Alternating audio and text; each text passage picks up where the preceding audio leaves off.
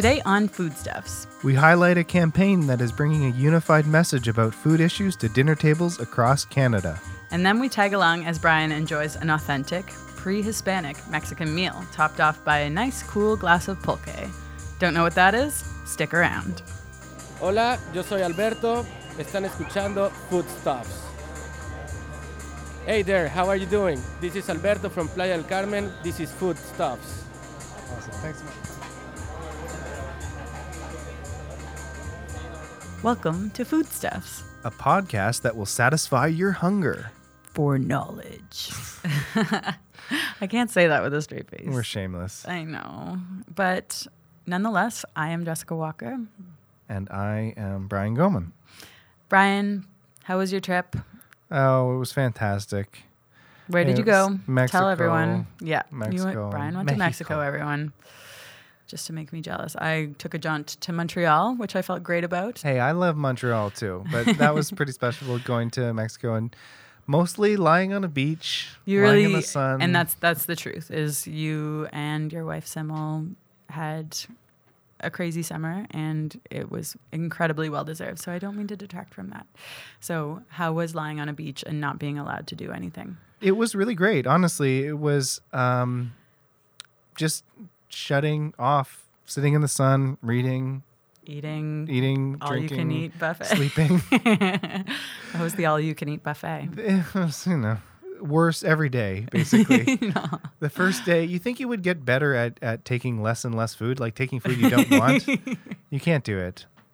There was one day I managed to not eat bacon. It's so hard to turn down free bacon. You can't, even when it looks bad, smells bad, tastes bad. Jeez, gotta have a little you're bit. breaking my heart. Yeah.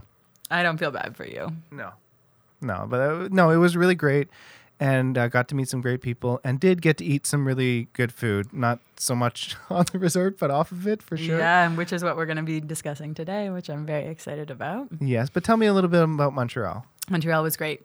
I was there to celebrate my best friend's birthday. Happy birthday, Katie. But I did get to eat while I was there too, go figure. And I went to a little spot that involves picnic baskets and a public park. I don't really want to say more than that. Don't. I won't say more than that, but you can stay tuned and rest assured we will tell you more in the future. But the main purpose that concerns today's episode is my interview with a woman named Diana Bronson, who is the executive director of Food Secure Canada. This ties into the October 19th election. So the Eat, Think, Vote campaign, timed, as you say, with the federal election, is aimed at engaging the public as well as politicians in a discussion centered around 4 major food issues. These issues reflect the overarching purpose of Food Secure Canada. And perhaps that is the best place to start. So let's let Diana tell us more about Food Secure Canada. Food Secure Canada is a national network of organizations and individuals who strive towards 3 goals: zero hunger, healthy and safe food, and sustainable food systems. We work within a food sovereignty framework, and we have members in all parts of the country.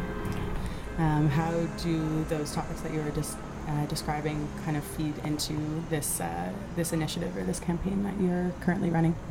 Food policy has not really advanced at all in the last 4 years of government, since 2011, even though all political parties in the 2011 elections said they were in favor of a national food policy. Basically, very little has happened. So we wanted to find a way to collectively put food on the agenda of the politicians in this campaign. And we didn't want them to look at it in its isolated aspects. So not just talking about hunger, or not just talking about agriculture, or not just talking about obesity and diabetes, but rather talking about all of these issues together. So actually the campaign itself was about a year in the preparation, with various consultations through our networks of what people thought were the most important issues, what they thought they wanted to put on the table. And we really thought it was important to have a unified message. There are many, many complex issues in the food system, but we wanted to zero in on a few critical things that we thought were really, really urgent and that we could actually get rapid policy change on. And what are those 4 things?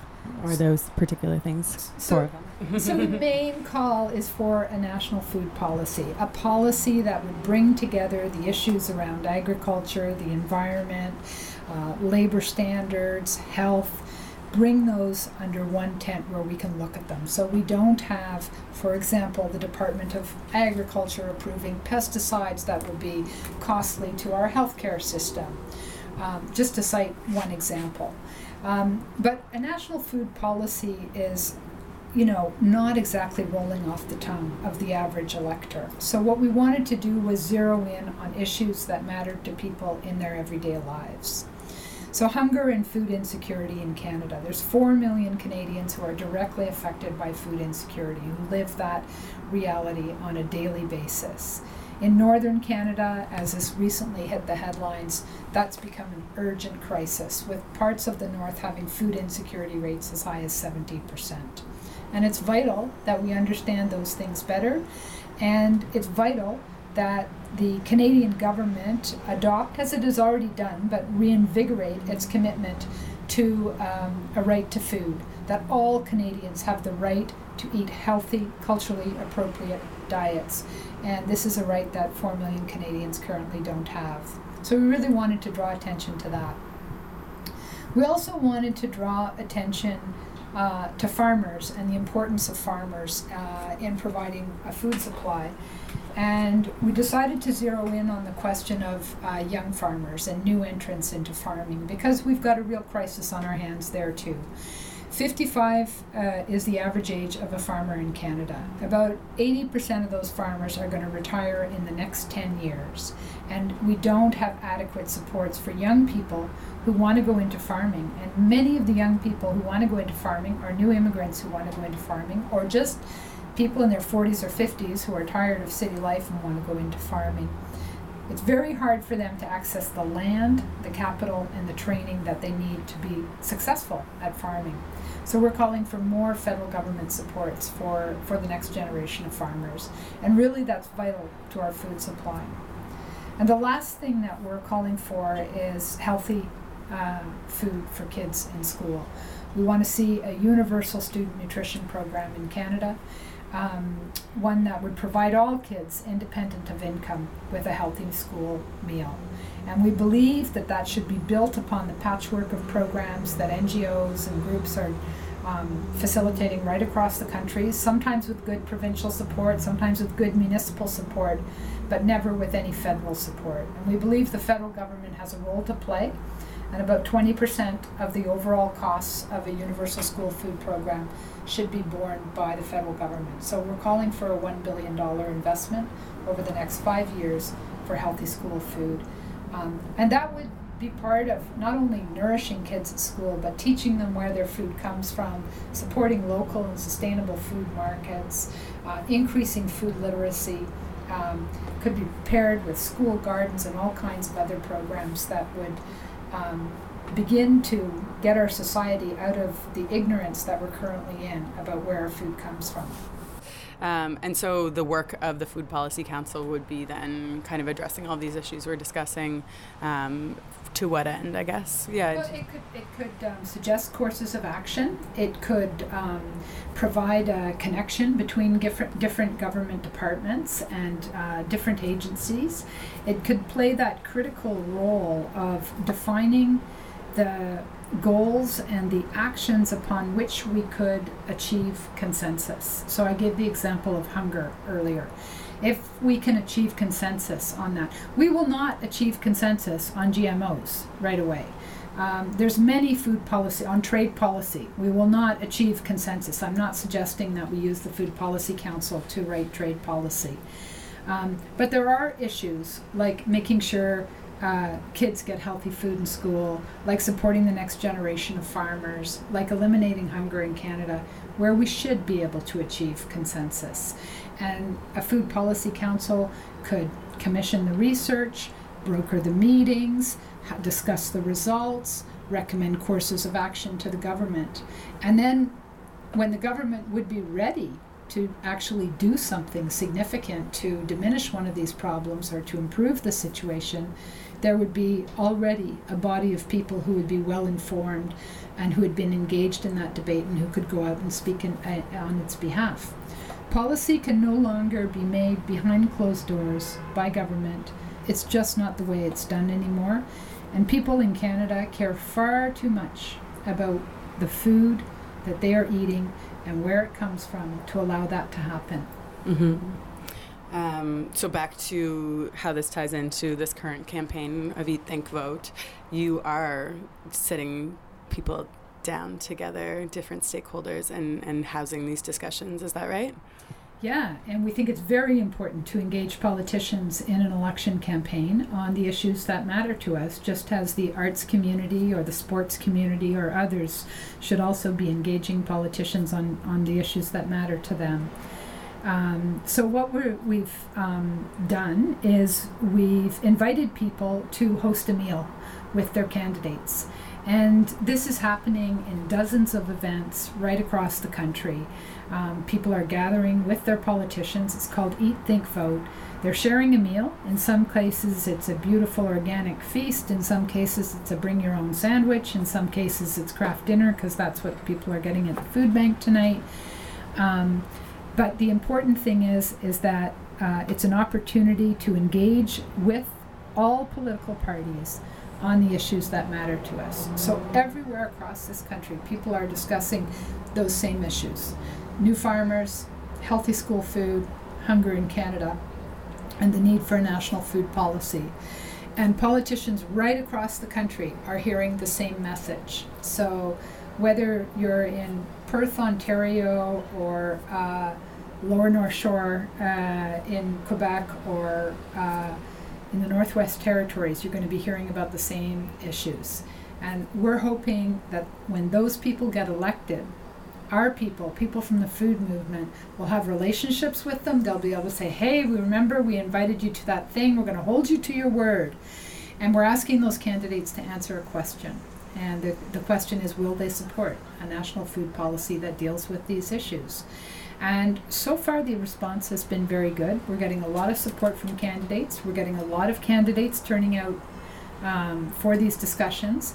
And what we're seeing is the candidates are learning about our issues, and our people are learning that you can actually talk to candidates and elected officials, and that will give them more power going forward to engage in these issues. You have briefly discussed or gave some examples of how this is looking, but can you give a little bit more of a fleshed out version of what you've been hearing about the different events that have already happened?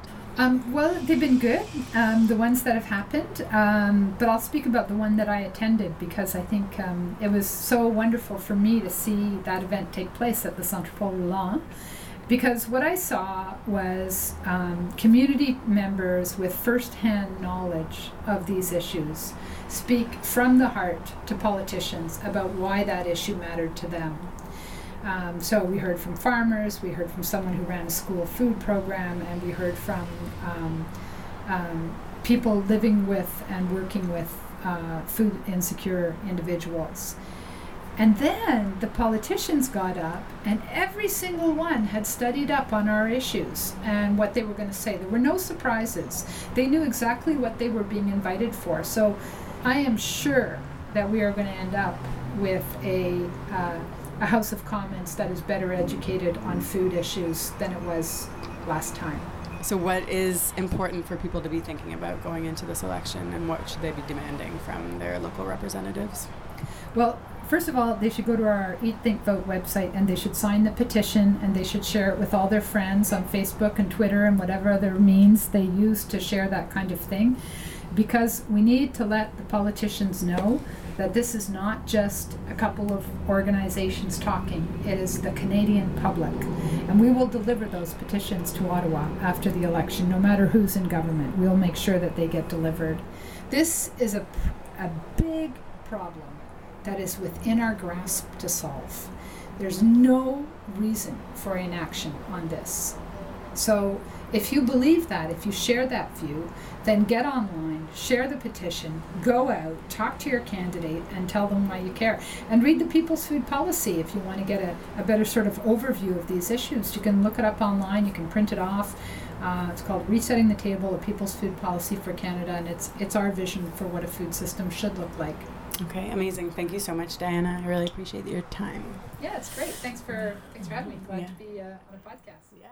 So that was Diana Bronson, Executive Director of Food Secure Canada. What an awesome talk. Yeah, it was just really interesting. And I mean, she's very articulate about their purpose, which I think is really important. So if you want to find more information about them, you can look on our Facebook page. Yeah, there's foodsecurecanada.org. If you just want to head straight there with the Eat Think Vote, you can go to foodsecurecanada.org/eatthinkvote. Well, I had a nice little visit to Montreal recently. Brian decided to 10 up me and head south to Mexico for some well-deserved rest and relaxation with Samuel. While there, you had a chance to speak with the owner of a place called La Perla in the heart of Playa del Carmen. Can you kind of give us a sense of where you were exactly? Yeah, Playa del Carmen is like an hour outside of Cancun. It's a resort town, and there's a main strip called Fifth Avenue, which is just pedestrian traffic, and it's a very typical but elongated tourist street with bars and restaurants and lots of little trinkety shops and marts and things like that.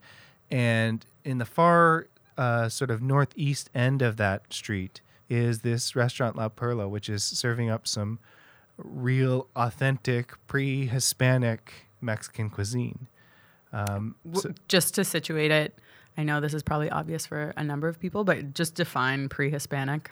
Just be as it sounds. Before the Spanish came, what the indigenous Mexican people ate, which was insects, plants, whatever was there.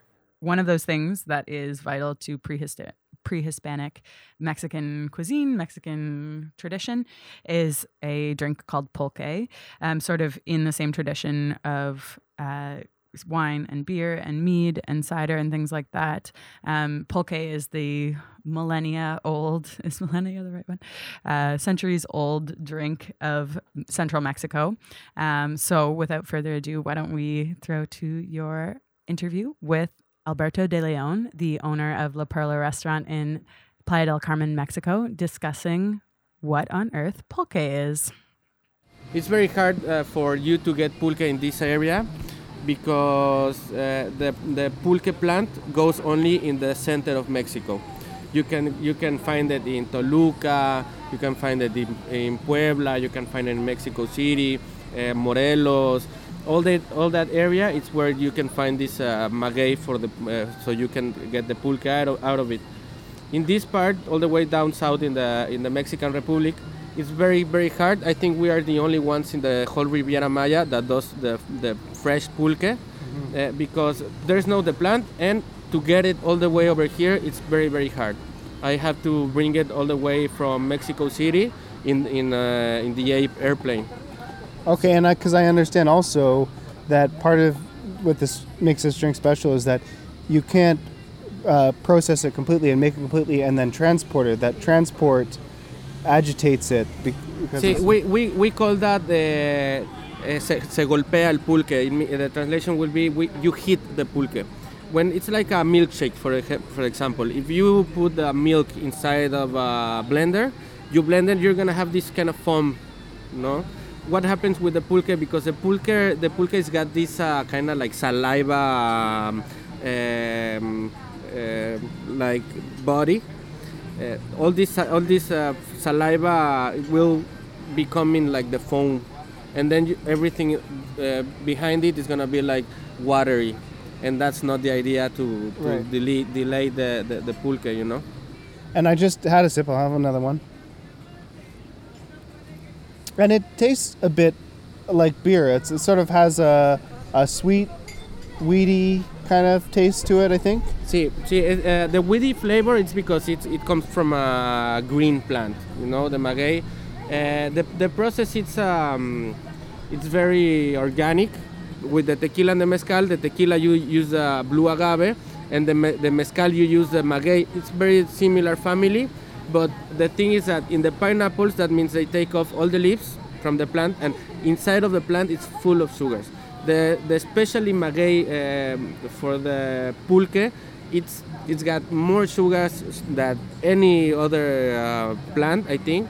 And what they do is that they go in the middle of the plant, and then they scratch the plant. Then when the plant is going to start to kind of like bleed some sugar, we call that aguamiel. Before to be pulque is aguamiel. So they take all this aguamiel and then they put it to fermentation. Once it's fermentation, it's done, it becomes in pulque. And one thing I thought was really interesting about the pulque was how tied it is to Mexican history. I don't know how well versed you're on that, but can you tell us a little bit about how the origins of it? Well, the origins, it comes out of the pre-Hispanic, you know. That's because we say the pulque, it's the beverage of gods, la bebida de los dioses. Why is that? Because back in the time, all these Aztecs, the ones that were living most of it in that area of the center of Mexico, it was only allowed to drink for gods, for old people, for pregnant women and children. If you were like a regular guy, like a regular person with none of those characteristics, you were killed. Like they used to cut your head off. Why? Because the pulque, for example, for the old people, it's got a lot of proteins. It's got a lot of calcium. It's got a lot of properties that will heal you.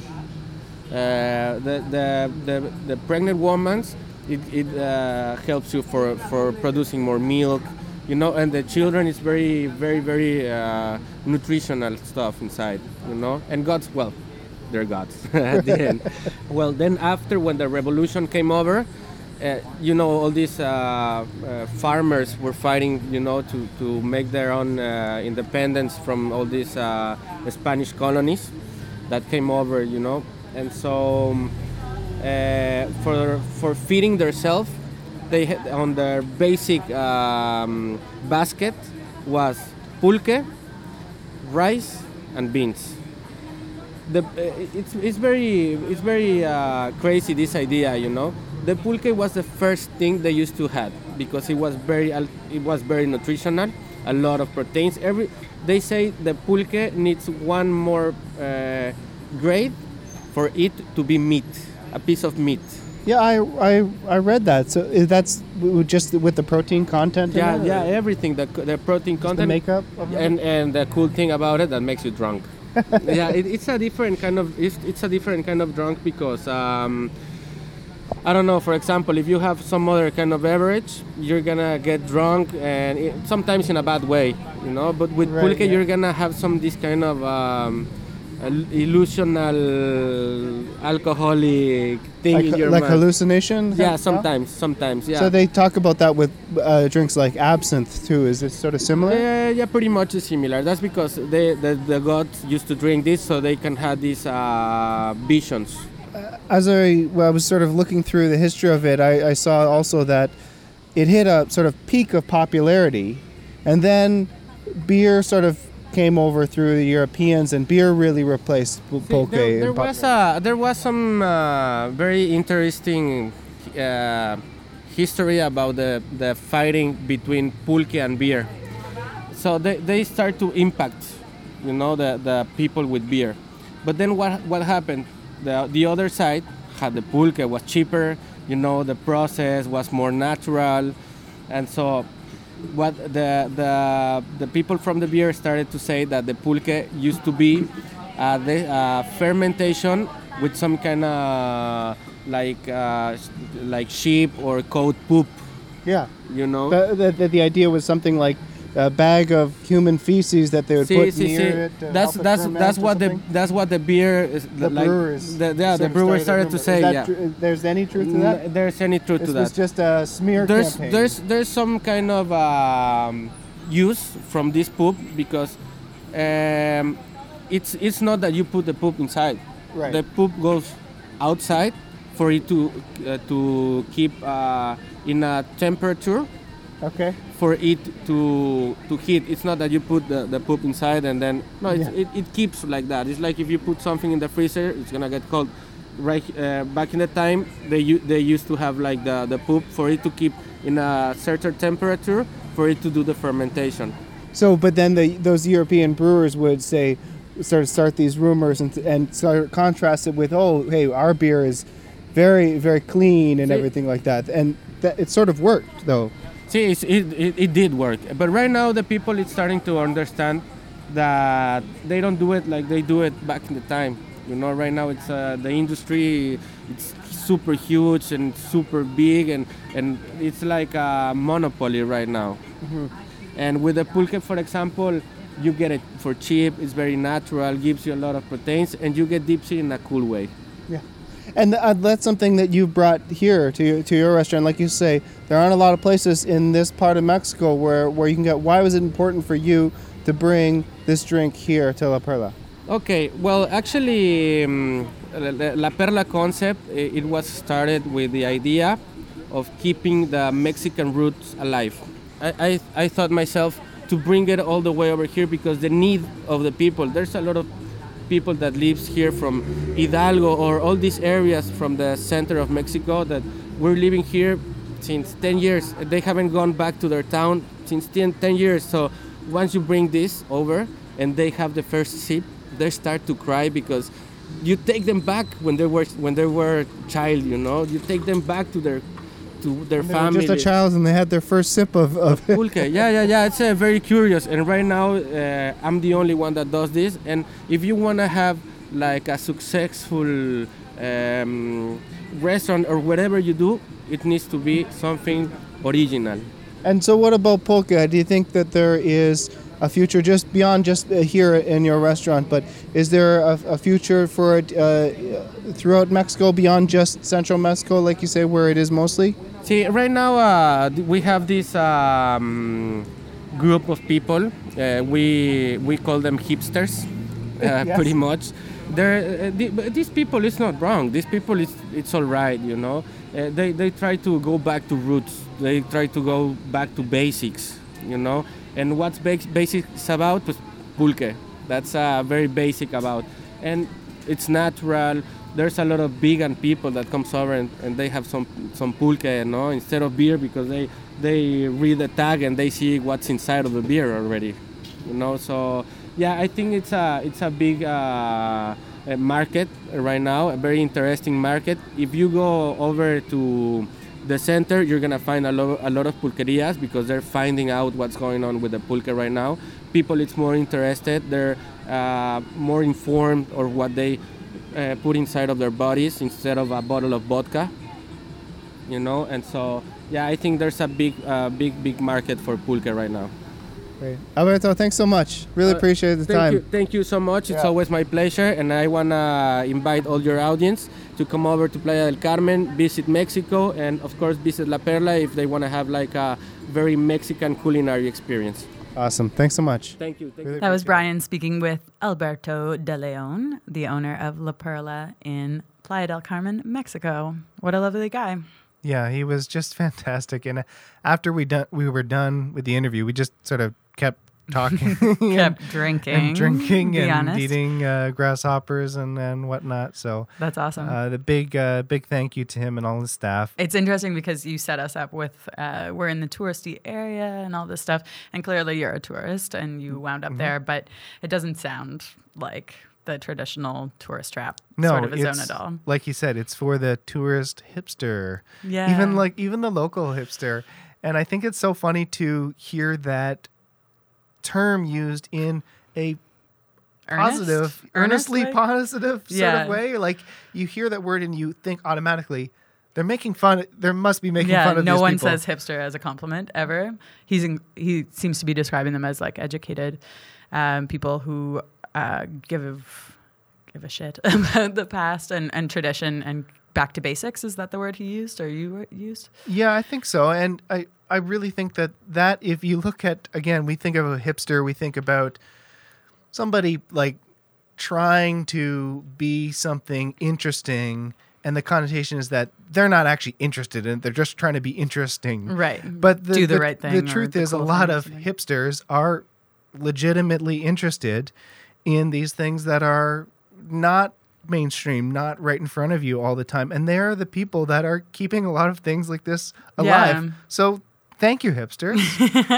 I really never thought this would be a conclusion I would be drawing, but yes, that is beautiful, and it's really nice, and kind of growing on all of that. Like, I'd heard of escamoles, and I'd heard of. You were telling me that you had the occasion to try what's the actual word? I know it as corn truffle. Huitaloche? Huitaloche. Huitaloche? I don't sorry know. if I'm- We're so sorry if that is completely wrong. But very cool. Like, it's a fungus that grows on corn. I'd heard of all these things through Food TV, my private pleasure, my favorite thing. But it's cool for you to have tried it, and you got to try fried grasshoppers. That's really dope. Yeah. And so this actually calls back to mind the interview that I had done with Jeff Hopgood, my boss, a few weeks ago, because he talks a lot about what grows together, goes together. And here you are talking about all of these ingredients and proteins and all these things that are in that were naturally found there. And then here's this drink that comes from this ever-giving plant.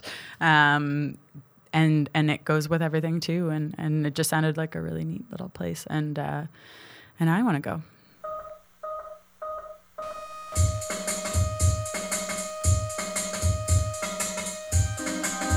And that's another episode of Foodstuffs. Just a reminder, we're now up on iTunes and Stitcher, so please subscribe.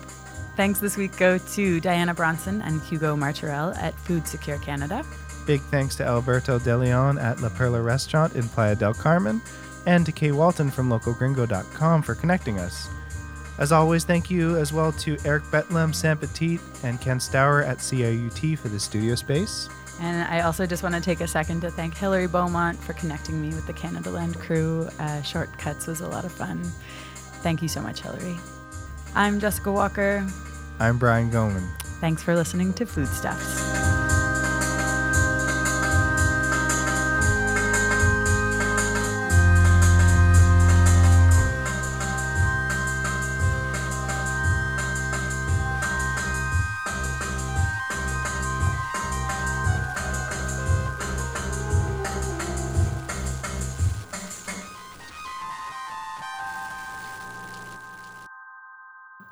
Okay, just say something funny I can put at the end. No. No.